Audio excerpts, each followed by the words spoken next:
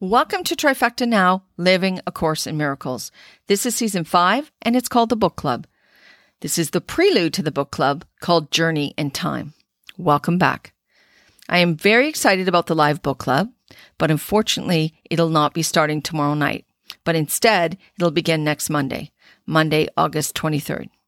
The reason for postponing has to do with me not being fully prepared.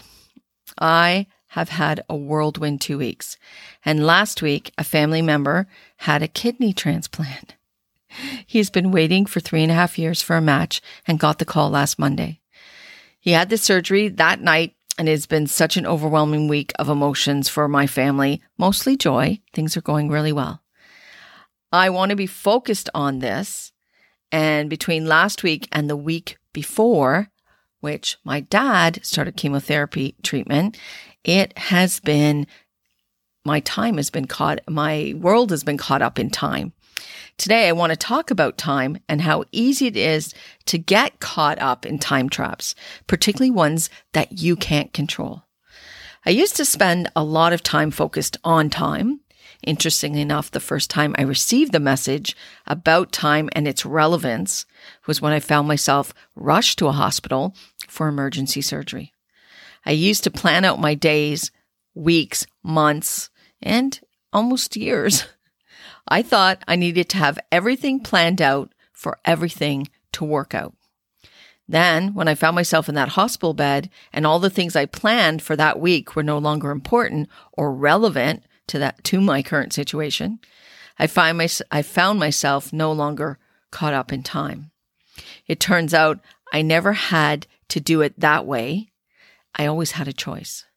Just because at that time I truly believed that that was the way, that never made it true. I've heard people use the expression, that is his truth, or that is her truth. I've learned that that's an ego expression. We all have only one truth. That truth is our universal connectedness and oneness. When we are going on journeys to find our own truth, then we are headed in the wrong direction. The book says it is wrong-minded thinking. Our truth is part of the whole, not a whole set apart. Believe me, that was a big thing I needed to get over and wrap my head around. I, like most, thought it was important to search for uniqueness and individuality. It turns out the search was for letting go of that way of thinking. Time is our creation, not God's. I've said many times that we live an eternal life, not a time-controlled one. In chapter 5 of A Course in Miracles, it's called Healing and Wholeness. There's a section called Time and Eternity. Paragraph 1, sentence 4 says this, and I quote, "You have elected to be in time rather than eternity, and therefore believe you are in time. Yet your election is both free and alterable. You do not belong in time. Your place is only in eternity, where God himself placed you forever." End quote. This can seem very disturbing in a world created with time. We have come to believe that conquering time and managing it is an important goal. I personally know this battle, as I've told you. I was an extremely organized person and believed that I could manage time well. It turns out the universe did not agree and found many lessons to show me that it was not so. Apparently, I'm a slow learner. Time watchers and time seekers are people who think it's important to control or feel the need to try and control time. This illusion is daunting. It's a lot of work. And it's very ego-based. Time can be let go of and eternity embraced. It's our choice. It's your choice. The book, thankfully, explains what happens when you exchange time for eternity. In that same section, the Healing and Wholeness, paragraph 5, and in that same part, Time and Eternity, paragraph 12, the last paragraph, says this: "Now you must learn that only infinite patience produces immediate effects. This is the way in which time is exchanged for eternity. Infinite patience calls upon infinite love. And by producing results now, meaning in the now, it renders time unnecessary. We have repeatedly said that time is a learning device to be abolished when it is no longer useful, end quote. The book is emphasizing again that it's a choice. And it has to be found in the now, because that's the only place you can find anything. But in the now is where you work on controlling time. But this all does seem elusive, and it's hard in this world where time is being controlled all the time. And when there are appointments and meetings and schedules that we need to attend for medical or work purposes, and these are things that other people set for us, and they may not be our priorities, but they become our priorities for other people, sometimes for ourselves, we cannot be expected to try and control other people's use of time. The book is only suggesting that we control our use of time.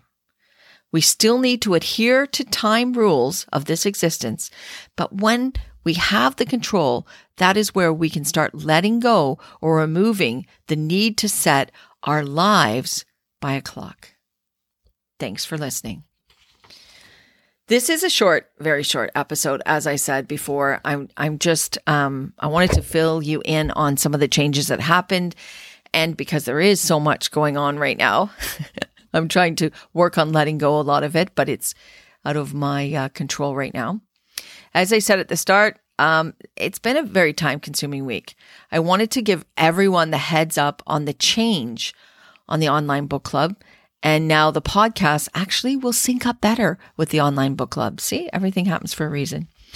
What will happen is I will do the online book club, and then the next Sunday will be the podcast version of it. So that'll work out really nice. Before it would have been you had to wait 2 Sundays in order to listen to the podcast. Everything has a way of working itself out without the help of time. I will be uploading another episode in 2 weeks. It'll be a recording of the online book club, as I said, for those of you who aren't unable to attend the book club's live sessions. Please continue to share your feedback and comments with me. I really enjoy those. I can be contacted by email at trifectanow3@gmail.com. You can find that information in the podcast details. I'd love you to send me a question or share a comment or even just say hello. That would be awesome. And now I'd like to say hello to some new listeners, or at least I haven't acknowledged them till now. And that are some listeners from Decanter, Georgia. And I'm going to say hi to some listeners who listen all the time. Another Georgia group, another Georgia place, Stockbridge, Georgia. Hello, Georgia. I want to say hello to St. Petersburg, Florida, and then some more local places who listen to this podcast all the time too, is my folks from Brampton, Ontario, and Collingwood, Ontario. Hello. Thanks for sharing the love. Remember, this is our journey. Let us together find our way. Live in this moment. It's the only one that truly matters. Always love, Denise.